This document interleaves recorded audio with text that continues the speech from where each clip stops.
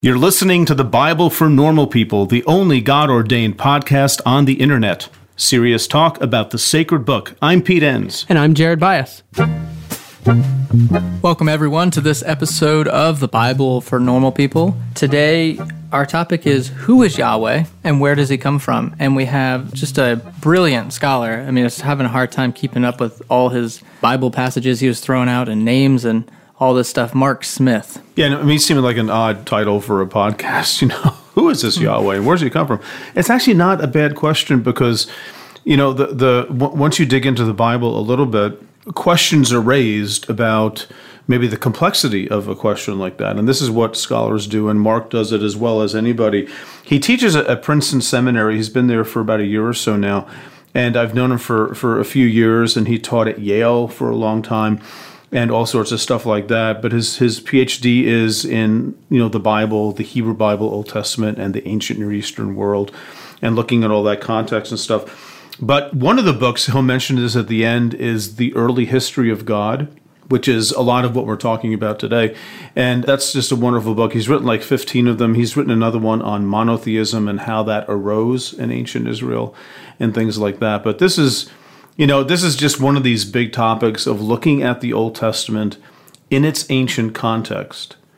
And when you do that with sort of archaeology and other evidence and on one hand and the Bible on the other hand, you start forming a picture. And it's a picture that's debated because everything's debated in the Bible. Nothing's certain.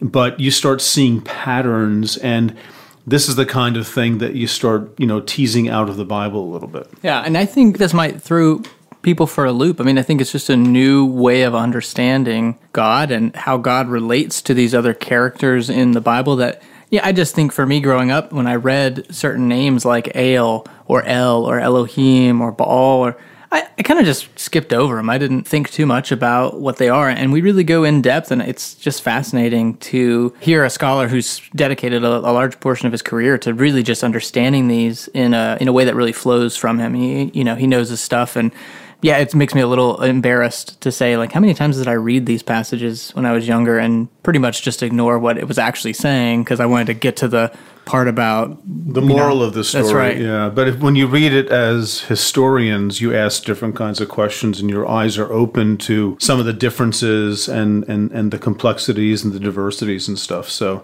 but there you have it. So let's get into it, shall we? Excellent. Let's do. The psalm ends up with a acknowledgement of God's kingship. He sits on his throne forever, or over the flood forever. And there's also a blessing formula there. Great psalm. But in that psalm, Yahweh is very much like Baal, so much so that scholars used to argue that, in fact, that psalm originally was a Baal psalm.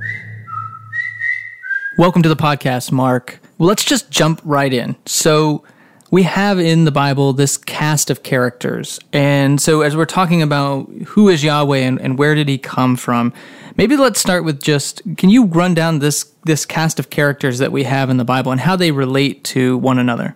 The Bible refers to several gods and goddesses, and most of these gods and goddesses, readers get the impression, are bad news for ancient Israel, namely that there's only worship of one God. The name of that God is Yahweh, which is usually translated in Bibles as the Lord.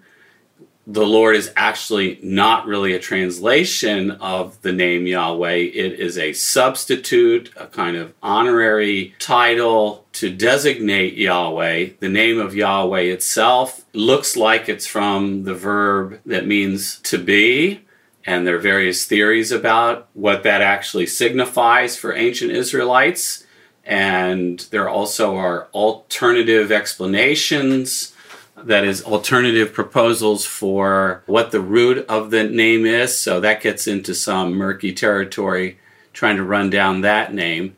And I'll talk more about Yahweh momentarily, but I want to add that, in fact, the Bible recognizes by name several other gods and goddesses, and I'm going to mention who they are. But before I do, I think it's important to know that the same gods and goddesses are known also outside of the Bible. And thanks to archaeological discoveries made mostly in the 20th century, we now have a whole literature that we can compare and contrast with the Bible that mentions all these gods and goddesses. The primary corpus of texts that provide descriptions of such gods and goddesses is a group of texts that came from a site on the coast, the Mediterranean coast in Syria. The name of the site is Ugarit. It's located today about 100 miles north of Beirut on the coast of Syria. So it's a bit north of ancient Israel, but it does have quite a lot of commonalities with information that we also have in the Bible. So what I'm about to say about these different deities, it's not simply from the Bible. I would add that the information that we have is also not restricted just to the texts from this ancient site of Ugarit, but we have other inscriptions closer to ancient Israel, which also refer to these gods and goddesses. So we know that these are live issues, we might say. These deities are live issues for ancient Israel in their own time. So the first deity besides Yahweh I'd like to mention is the god whose name is El. And El is a patriarchal god. He is often represented as seated on a throne. He is described as ruling over the company of the gods and goddesses, what is sometimes called the Divine Council or the Divine Assembly, a bit like the gods meeting under the authority of Zeus on Mount Olympus in Greek mythology.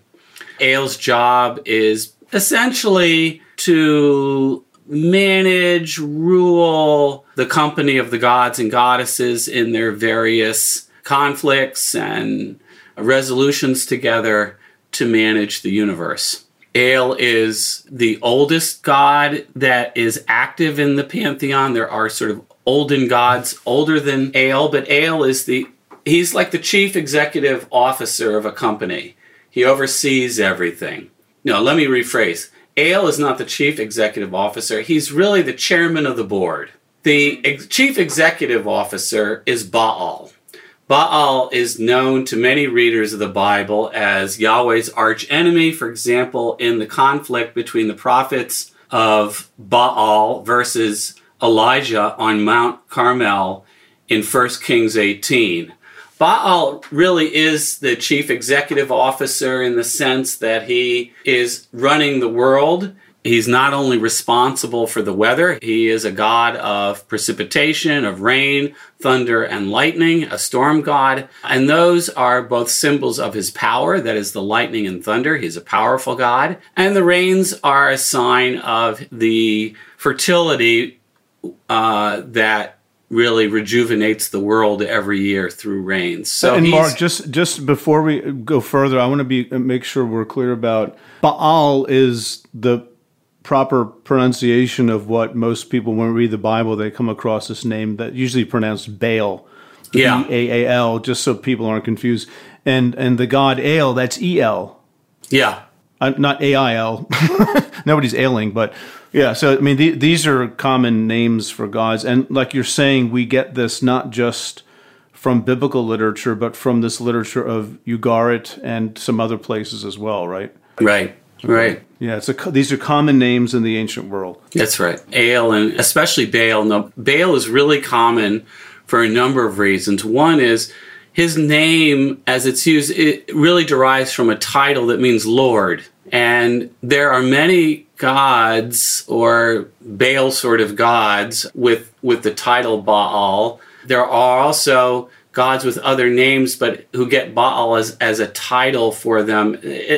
And sometimes it can be difficult to understand, which is which. But in our corpus of the Ugaritic text, it's not difficult at all. We know they're very clear on this. And I think for the most part, the Bible is, although there have been scholars who have debated whether all these Baals are the same storm god or not, or all the passages that discuss Baal are the same Baal, so to speak, the storm god of West Semitic or the Ugaritic texts and biblical texts, etc., texts of the region. That's what I mean by West Semitic. This is not an issue for our discussion today, really.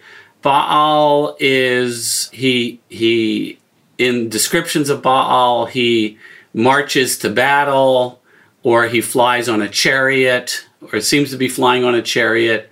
He is a very mighty warrior. There is no more powerful warrior in the Ugaritic text than Baal. Just a reminder, El is not a warrior, or he's not depicted as a warrior in the Ugaritic texts, nor is he depicted as a warrior in biblical texts. There have been some interesting discussions about that issue, whether there are alternative warrior elements about El in the Bible. I'm not a big fan of that theory because the evidence is so meager and not very strong. It's both weak and thin. Well, Baal sounds like, or Baal sounds like Yahweh, the way you describe it. It's an interesting question. Baal does sound like Yahweh. There are plenty of passages in the Bible, such as Psalm 29, the voice of the Lord is over the waters. And in this psalm describes Yahweh in a thunderstorm that moves across the Mediterranean Sea and crashes at the Lebanon and then moves inland into Lebanon. It's called the Sirion. And then the people in the temple in verse 9 of Psalm 29, usual translations go, and in his temple all say glory. I don't like that translation. I think it really means, and in his temple, all of it, glory is seen, because you see glory in the Bible. You don't say glory. But no matter. The point is that the progression across the Mediterranean, hitting the Lebanon, and then the Sirion, and then there's a witness of the deity's storm. There's a technical term for an appearance of divinity, theophany, literally meaning God appearance. So Yahweh's theophany is being witnessed by the people according to verse 9 of Psalm 29. Now that progression perfectly fits Baal as a storm god, who's also recognized as being on the coast and manifesting his thunder and lightning at sites on the coast. Yahweh is also a warrior god in that psalm, or understood to be a warrior god. His voice, the word that's used for voice, is actually being really used to signify thunder. So thunder and lightning are, just as they are for Baal, they are symbols of Yahweh's power as a storm god. But also, I think the implication is that the rains are coming, but that would be more by implication. The psalm ends up with a acknowledgement of God's kingship.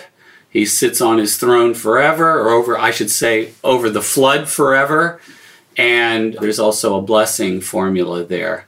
Great psalm. But in that psalm, Yahweh is very much like Baal, so much so that scholars used to argue that, in fact, that psalm originally was a Baal psalm. And the reason they thought that is because Lebanon, or that part of Lebanon up there, is not really part of Israel. So it came from somewhere in Lebanon, was borrowed by the Israelites, and was, in a sense, Yahwehized, because Yahweh was also recognized as being a storm warrior god. Mark, can I just, I don't know if it's going to take us too tangentially, but when you're talking about that, so Psalm 29, it's like Yahwehizing these Baal. Baal, sorry. Yeah, the Baal language and descriptions, and we would get that. So I was going to ask about, do we find similar things with El? Because I know growing up, we would have called it El. But, in my tradition, it'd be things like El Shaddai. And that's Yahweh. That's what we're talking about. Like the God of the Bible is El Shaddai, or even Elohim. And I can't help but see that El is in there to refer to the God of the Bible. So I'm getting a little confused on if El's this Ugaritic deity, but then it seems to be that the Bible refers to this El as, and kind of lumps it in with the God of the Bible. I'm trying to distinguish between these here. Okay, well, the short version is that Yahweh, for reasons that are not entirely clear, literally manifests the language and imagery of both Baal and El. Before I turn to El and the resemblances between Yahweh and El, let me just mention that Yahweh's original home, according to the Bible, at least as scholars analyze it, is not up on the coast, but he comes from the deep south in Edom. So in Judges chapter 5, verses 4 to 5, and the verses are paralleled in Psalm 68. These are two of the oldest texts in the Bible, according to most biblical scholars who work on this. Yahweh comes from the south, and the south is given various names: Edom, Paran, Seir, and even Sinai. And these are way down in the south. They are located in southern Jordan, where it meets the northwest corner of Saudi Arabia today. And so that is really, in a sense, the starting point for the story of Yahweh in our records. That is, the Bible recognizes that Yahweh literally marched from Edom. And it sounds to many people that Yahweh originally was a god from this region who somehow found his way to Canaan, what later becomes known as Israel. And that process is interesting to explore also.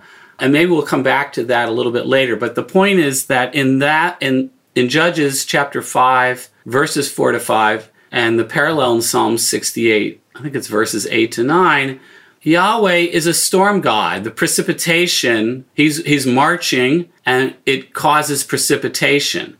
So he's got his own tradition that's separate from the Baal tradition. And many scholars argue that one reason why we have Baal polemic in the Bible is because Yahweh and Baal are too similar as gods. This is different with the god El. So let me turn to the god El.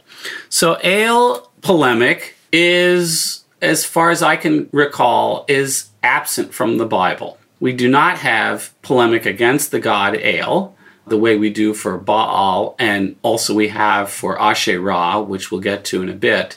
So El imagery in the Bible, we get, first of all, the title of El, Elyon, as we get it in a number of texts.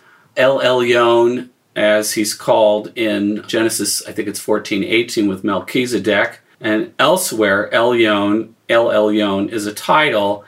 And this just in itself refers, whenever it's used, to Elyon is a title meaning most high or very high. He enjoys exalted status. And this seems to reflect his place in the pantheon.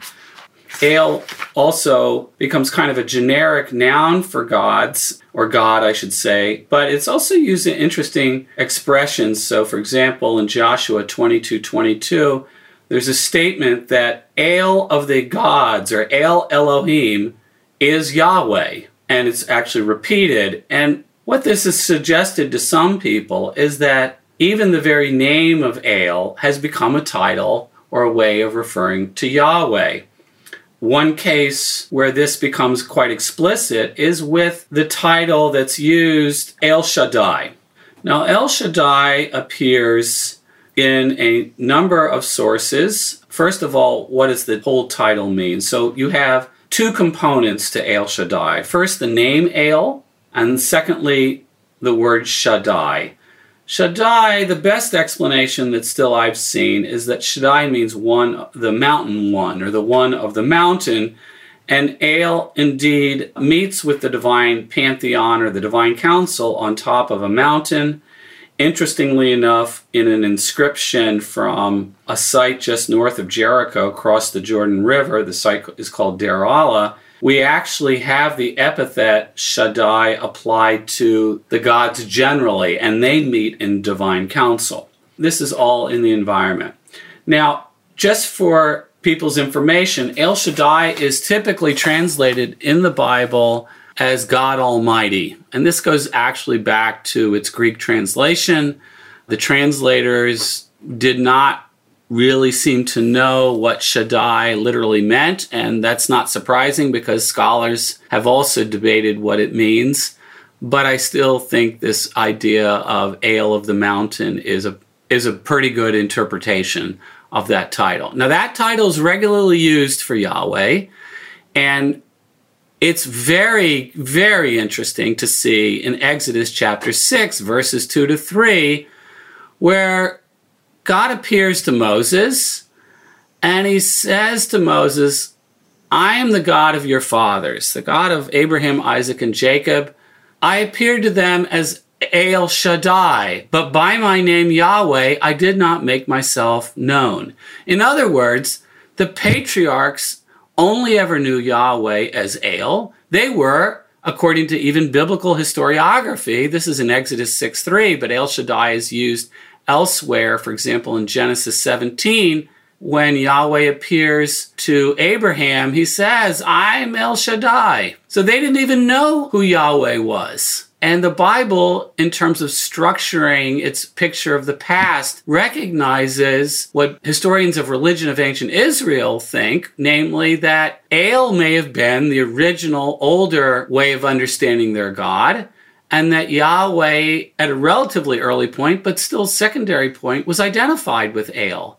Mark, it's interesting that, when people read the Bible and that term, the Lord or Yahweh, it just seems to be a given, starting in chapter 2 of Genesis at least. But when you start reading, I guess, clues in the Bible itself, you just come up with a more complicated picture. And you just have to start unraveling this stuff a little bit. Yeah, part of the problem is that, for a lot of readers, is that all of these titles, anything that's beneficial, that's in the religious world, titles, imagery, etc., all of those accrued to Yahweh over time, and that the Bible's been written generally to show a kind of harmonious picture where everything positive has accrued, all positive imagery and titles have accrued to Yahweh, and knowledge of other gods gets turned into sort of a polemic against them. So, in a sense, the religious tradition is taking with one hand the positive and with the other hand pushing away what they perceive as negative. You've just said a lot of things. So let me just see if I'm capturing this. So I think we have Baal and we have El, and they had a different trajectory here where Baal was a different deity, but it was a storm god. And then Yahweh enters the picture and takes on some of this language of storm god, but they're too similar. And so in the biblical text, there's a polemic against Baal, like that's not Yahweh. They're separated. But with El would also have been a deity apart from Yahweh at some point. But we see in the text, are you saying we see in the text that over time Yahweh becomes known?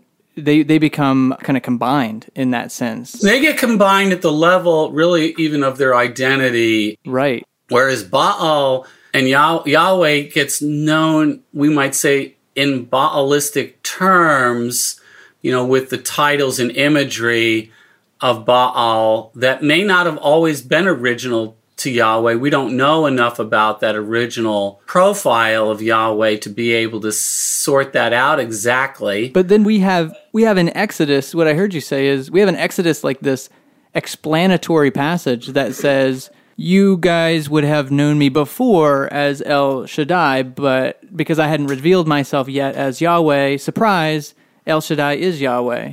Is that right? Yeah, and I think that's actually, whatever that old moment was in early Israel, and I would probably put this sometime in what biblical readers would regard as the period of the Judges.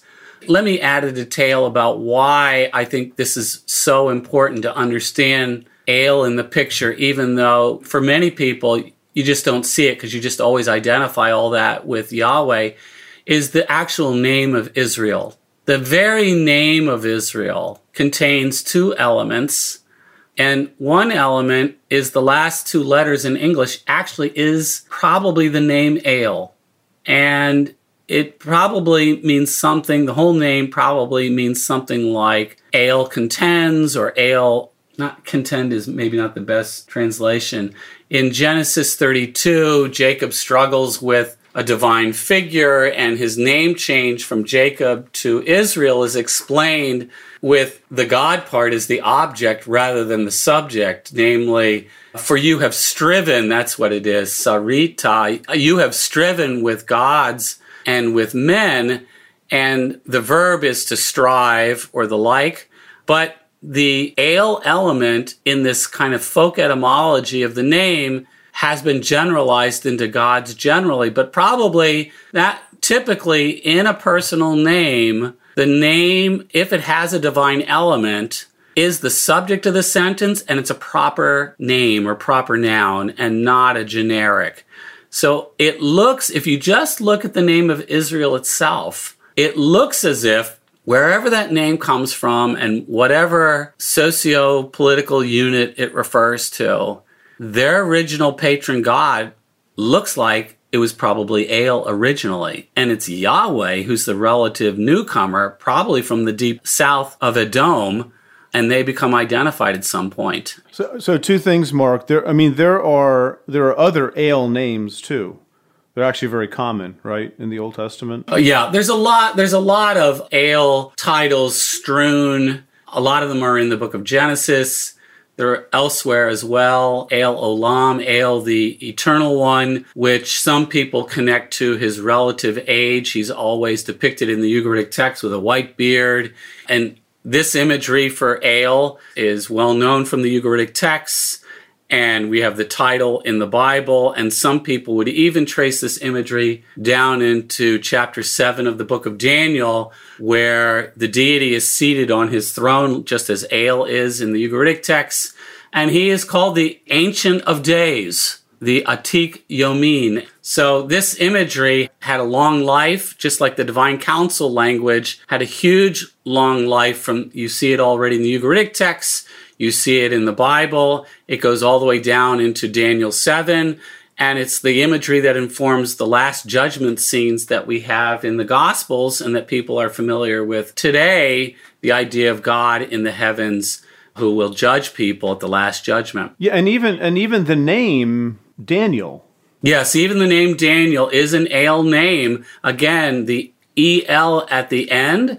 And the root of the first part of the name of Daniel means to judge. El judges. And that is actually a very typical role for El in the sense of generally adjudicating or leading in the divine council. I mean, I'm thinking of all these other names like Ezekiel and Joel. And I guess what I'm asking is, I'm not asking. Maybe this is it's the record of the personal names. Yeah, those are personal names that all have this El element to them, which suggests that there was a lot of El worship. Yeah. And we can contrast that with Baal names or Baal names, which there are some which show us that Baal's being worshipped. And we have figures, for example, from the household of Saul who have names like Mephi-Baal and Meri-Baal in Chronicles, but the writers of Samuel didn't like it, so they changed Baal to Boshet, Mephi-Boshet, because Boshet means shame. It's like a shame that he had this name. These seem to be secondarily changed. We have a series of inscriptions written on sherds. We call them ostraca. And from the site of Samaria, the capital of the northern kingdom, the so-called Samaria ostraca have quite a high proportion of Baal names, more Baal names than Yahweh names.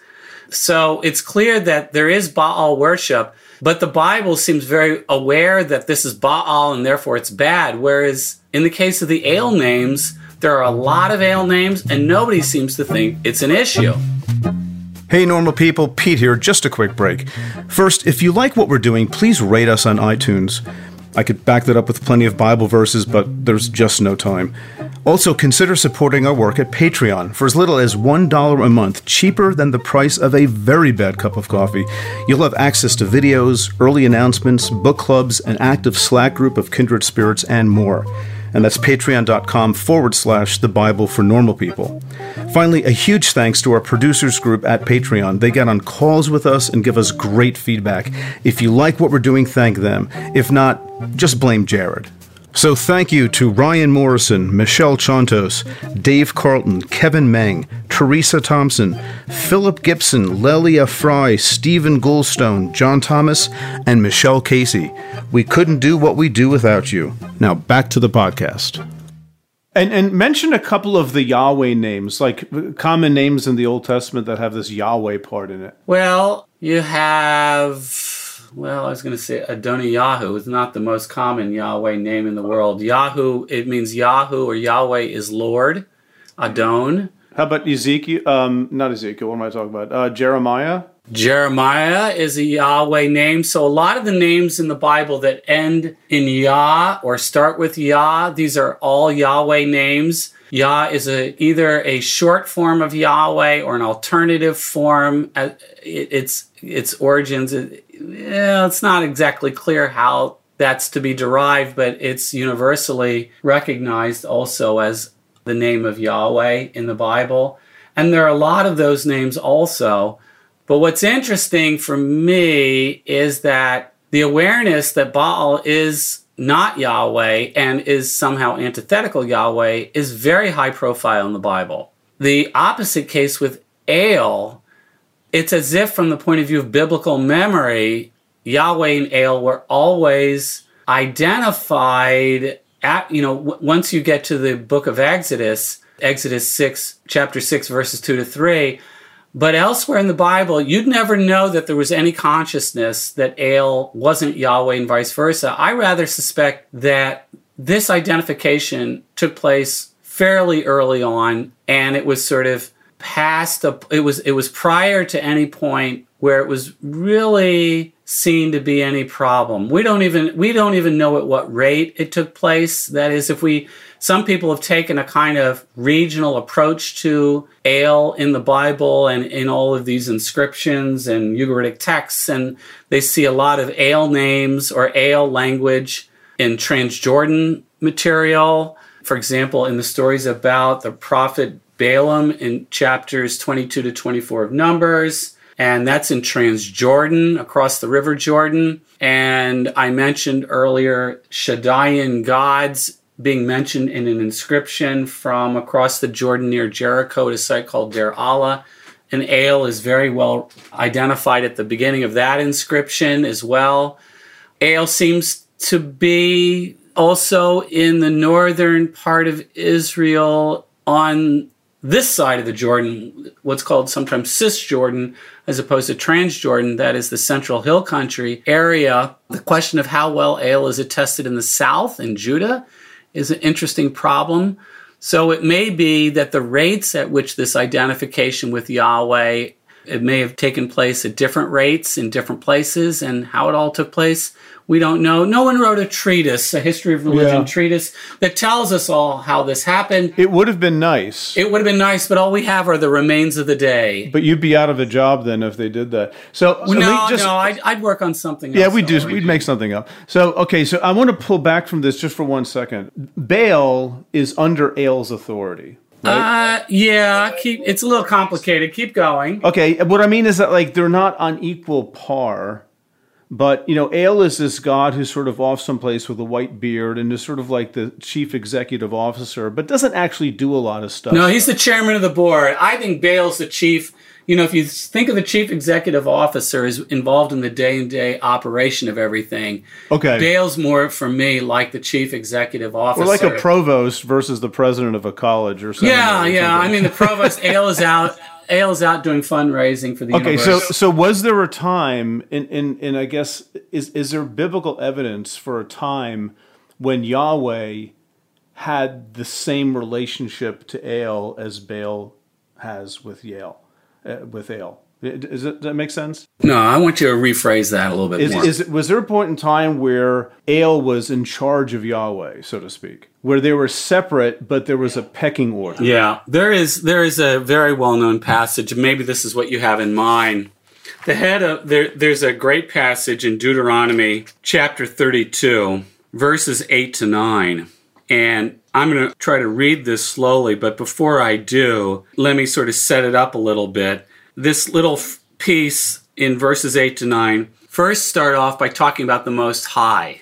I mentioned this title of El's earlier, Elyon, and this figure, Most High, is going to dole out different countries to different gods, and then we're going to hear that Yahweh's portion is his people, Jacob. So Yahweh gets one of these allotments from Most High, who looks like El. So in that scenario, Yahweh sounds like simply one of the many gods who are, say, gods of various nations. In modern terms, we'd call them national gods. And Most High is the one who sort of oversees the whole arrangement, suggesting that Yahweh is ultimately under the regime of Most High. So here's how the quote goes, and I have to explain one detail after I read this. Is that okay?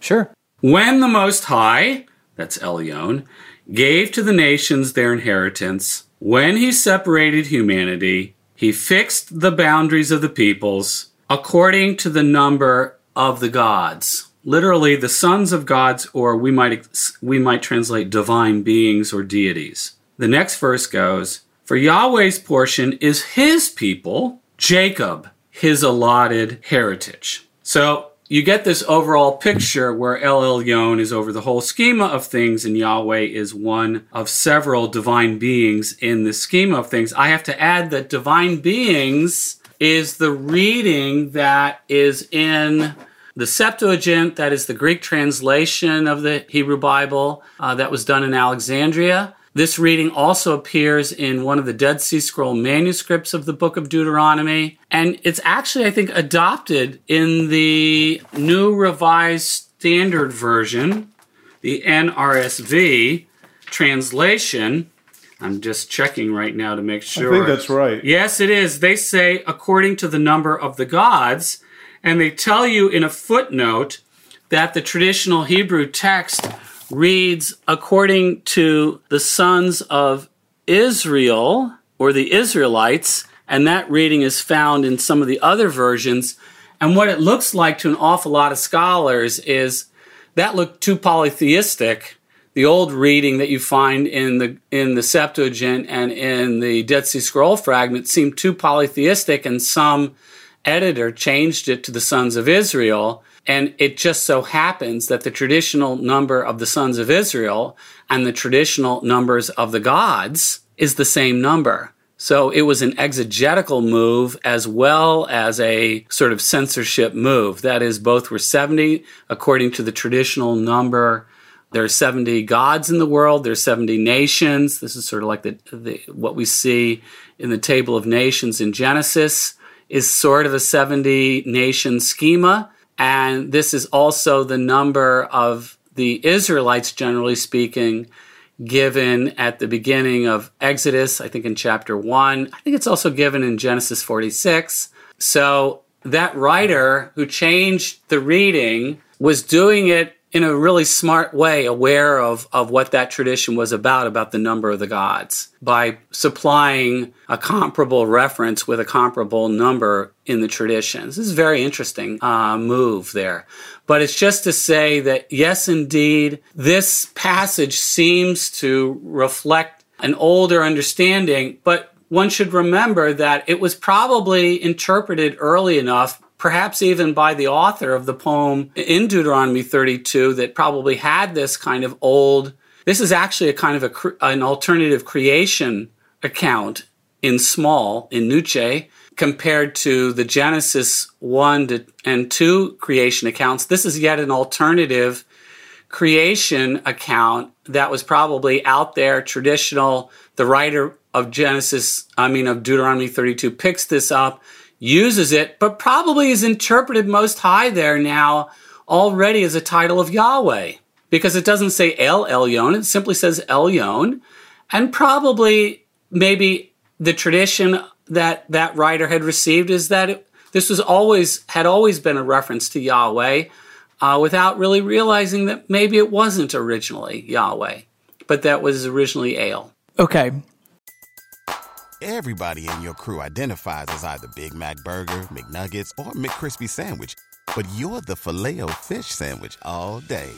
That crispy fish, that savory tartar sauce, that melty cheese, that pillowy bun. Yeah, you get it. Every time. And if you love the Filet-O-Fish, right now you can catch two of the classics you love for just $6. Limited time only. Price and participation may vary. Cannot be combined with any other offer. Single item at regular price. Ba-da-ba-ba-ba. I want to maybe, if we can, take a few minutes and round out this cast of characters here. So this has all been extremely fascinating. You mentioned earlier this other deity, Asherah. And so I wanted to maybe see if we could circle back. And how does that god fit into what we've said so far? So first of all, most importantly, not a god, but a goddess. Asherah is a goddess. She's mentioned a few times in the Bible. Asherah with a capital A as a personal name or proper noun. In the books of Kings is where the clearest references to her name. Interestingly enough, there is also a common noun.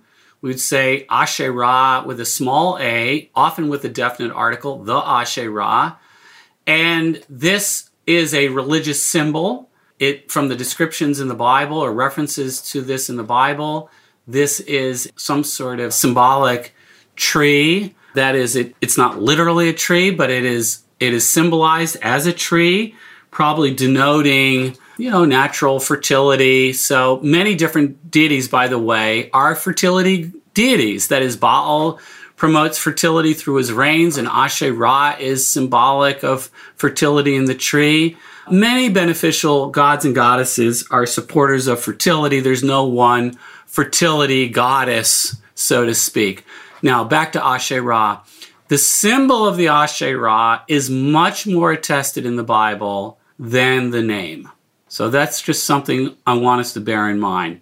What do we know about Asherah outside of the Bible? She's well attested in the Ugaritic texts. She is an older generation goddess who is the spouse of the god El. They're a couple, and she is supportive of El's regime or El's rule. She cooperates with him. They work together on one occasion to promote a god, actually on two occasions, to promote a god as king of the gods. Interestingly enough, in competition with Baal. So even the motif of competition between El and Baal is something in the Ugaritic text, which some people suggest is being echoed a little bit in the conflict between Yahweh and Baal. That is, Yahweh, who's identified with El, has a certain conflict with Baal in the Bible.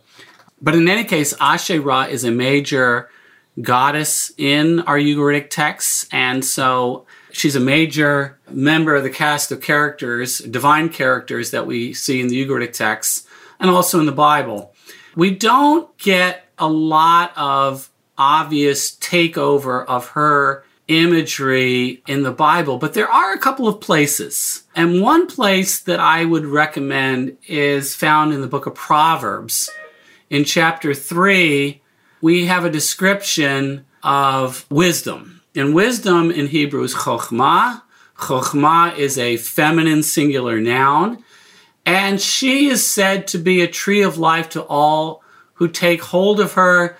And those who do so are, as the Hebrew goes, those who do so are mi'ushar.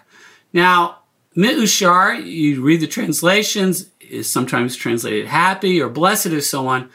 But it should be recognized that that is the same root as the name of Asherah, and she's characterized in terms of a tree that gives life. And so many scholars think that this could be, that wisdom in a sense is a Yahwistic counter-advertisement to Asherah and her tree.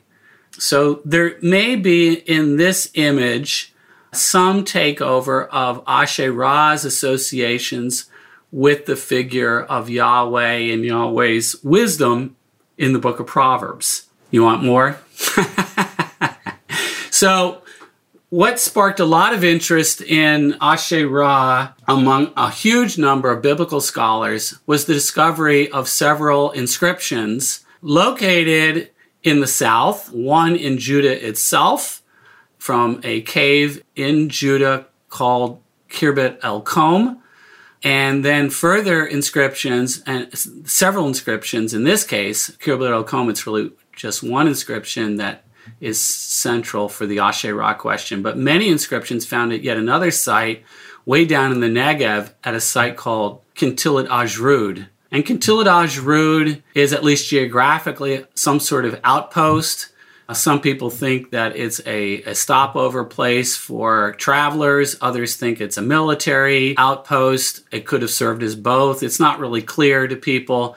But what was found there, both on plaster wall inscriptions and on sherds, that is ostraca, was a blessing formula. And the blessing formula basically states, I hereby bless you by Yahweh and by his Asherah. And many scholars immediately latched onto this as evidence that Yahweh and Asherah were a couple in ancient Israel, just as El and Asherah were a couple at Ugarit. Some would say with the identification of Yahweh and El, in a sense, Yahweh got the girl.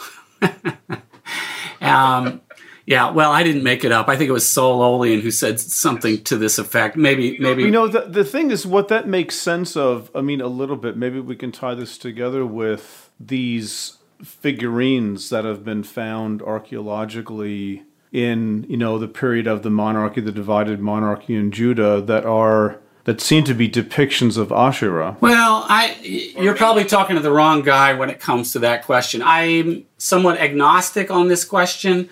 I've read a lot of the literature from both archaeologists and iconography people, as well as biblical scholars and so on, and it's not really clear that we know that it's specifically Asherah. It's a reasonable supposition, but that's what it is. There are other goddesses out there in the neighborhood. Astarte is out there, well known also from the Ugaritic text, but also from Phoenician inscriptions. We have yet another goddess, Anat, also known from Ugarit. And Astarte and Anat are warrior goddesses, just as Baal is a warrior god. And so some people do like to see those female figurines as tying them more to Asherah, because they think that Asherah might be more of a motherly figure, and some people would see the large breasts, etc., on these figurines as denoting a more motherly figure. You know, it's quite possible. I can neither confirm nor deny. But that's a very fair point. But the presence of Asherah and Asherah poles and trees in the monarchic stories, it suggests a prominence. Oh, absolutely. Right? So there's something going on there, even at that point in time, where it might not just be a random connection or latching onto, quote, a foreign god. It may be part of Israelite tradition. Oh, absolutely. These are all, I think El, as in the name Israel, is native to the region. I actually think Baal is native to the region. I think Asherah and Astarte are probably native to the region. And what really is interesting is it's Yahweh, in a sense, who's the relative newcomer, which our Exodus story actually embodies for us at a narrative level.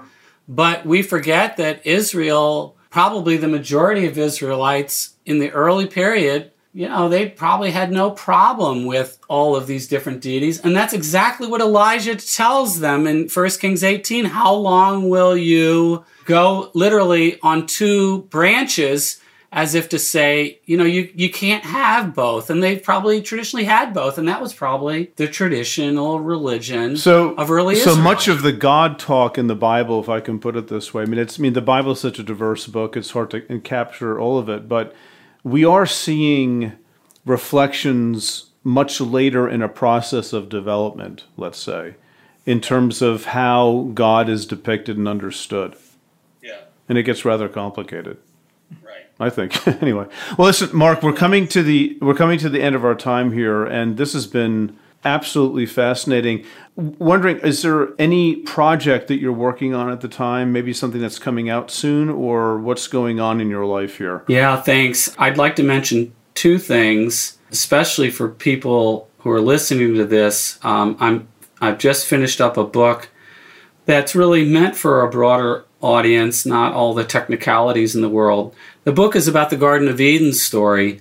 It's entitled The Genesis of Good and Evil, subtitle The Fallout, with the word out in parentheses, The Fallout and Original Sin in the Bible. That's coming out with Westminster John Knox Press in early 2019. And it's relatively short. It's going to come in at under 150 pages, and it's fairly readable, and it's trying to explain what's really going on with Genesis 3.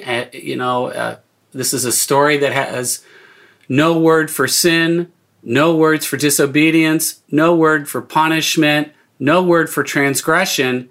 But that's exactly how Christian readers have always understood the story. So the question is, how did it come to be read that way? And is it entirely wrong? And this book is going to try to explain how that traditional Christian reading of the story is, in a sense, achieved by the time we get to the flood story, that the Cain and Abel story, which has been written in tandem with the Garden of Eden story. They're connected stories, but readers usually stop at the end of Genesis 3.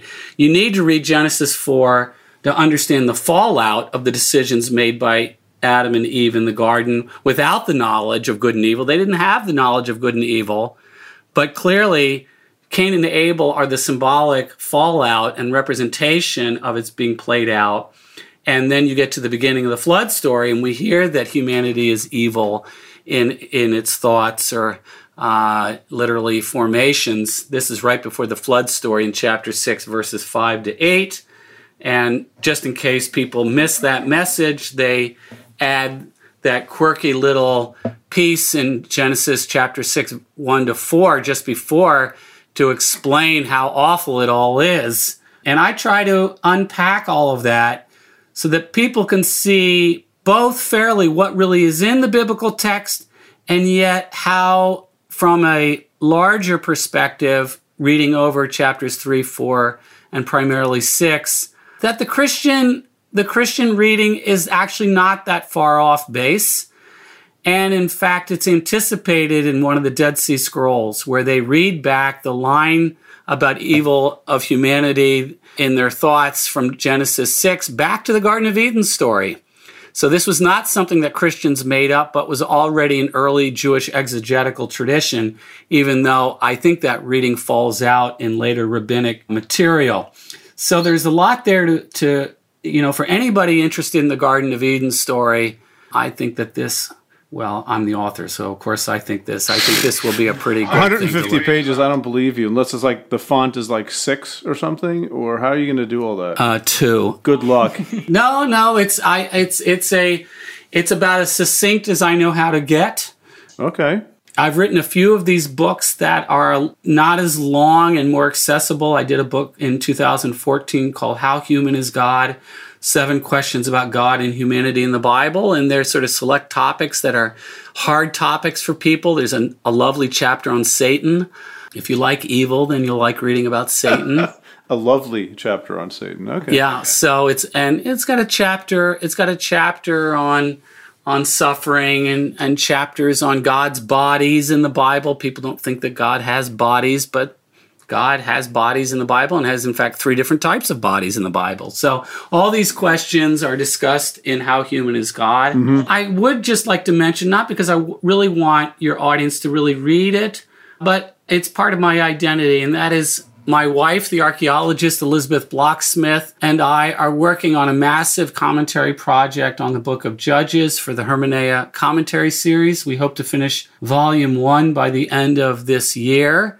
And it only goes down to chapter 10, verse 5, but it's already standing at about 1,500 pages. So now that's the Mark Smith I know. Well, I didn't want you to feel disappointed, but I've tried to sort of add to my traditional, excruciatingly detailed kind of work, a kind of parallel track of books that are meant to reach out to more people. It isn't to, it's to use the scholarship that we've learned, but to put it out there in a way that doesn't make it impossible for people to get at it. And that's what we're about here. And we would encourage you to do that, because I think, people want to get it and they want to read stuff. So, well, listen, Mark, this has been a lot of fun, and I feel like we're scratching the surface, but maybe we can do this again and sort of expand this and go in other directions with this fascinating topic of Israelite religion and God and all that. If you would allow me, I would just mention that I do have this older book. It was updated in 2002 that is called The Early History of God, which is exactly what we've been talking about today. And there's a follow-up book to that called The Origins of Biblical Monotheism that came out in paperback in 2003. I have some other books about God, but if you get through those first two, you probably deserve a medal. Indeed. Excellent. Well, thank you so much, Mark. No problem. Thank you very much. I've enjoyed it. Thanks, everyone, for joining us for this episode of The Bible for Normal People. Just wanted to remind everyone, please check out the website, thebiblefornormalpeople.com, where you can find content and, lots of good stuff going on there. Join the comments section. It's actually pretty clean. You moderate that pretty well. I do. That's good. And lots of content. We don't moderate Pete's writing as much. No, they should. Somebody has to. Who knows where that's I need gonna adult go. supervision. Yeah. All right. Well, thank you so much for joining us. We'll see you next time. See ya. Purchase new wiper blades from O'Reilly Auto Parts today and we'll install them for free. See better and drive safer with O'Reilly Auto Parts. O'Reilly Auto Parts.